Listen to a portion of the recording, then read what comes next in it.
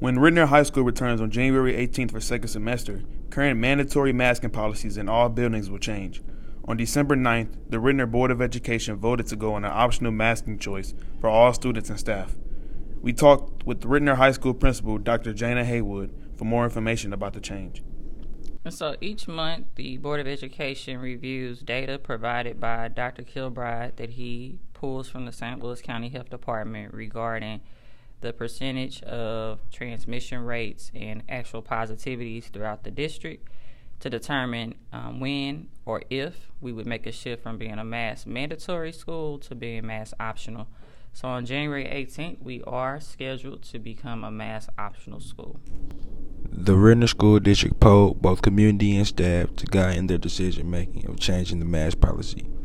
45% felt the current mandatory masking in buildings should stay, while 35% were in favor of the option of choice.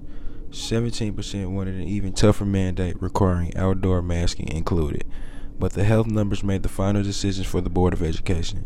With low numbers of COVID positive students and staff throughout the semester, district officials felt the choice was now a viable option for the school district.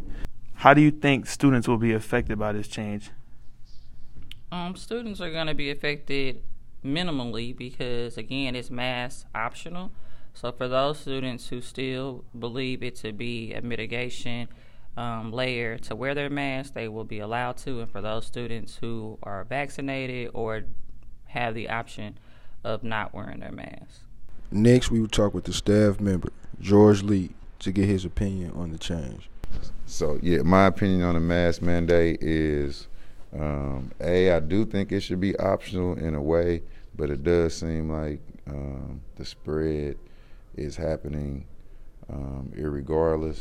So I think it's a catchy time right now, especially like with the numbers going up. So I just feel like it's safety first.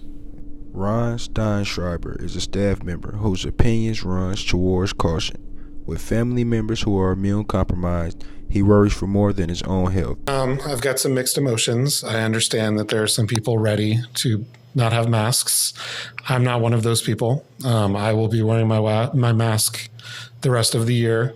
I've got some close family members who are high risk for COVID, and with the Omicron variant and people still being able to get COVID even after they're vaccinated, I have some pretty big concerns. So I'm wrapping my head around it and getting ready to deal with what that'll look like. Being at school is pretty much the most high-risk thing I've done since March of 2020. So it's now becoming more high risk. Finally, safety protocols are at the heart of each decision for the district. After holiday break, many wonder if a change to return to mandatory masking might be more of a problem. How do you think students will react after mandates change back to being required? This has been a conversation with all district leadership and really leadership across the region. We know that change can be difficult for anyone, but because all of our students are aware that we've already lost over 800,000 lives as a result of this pandemic, it is my hope that everyone will be supportive around protecting one another from the virus.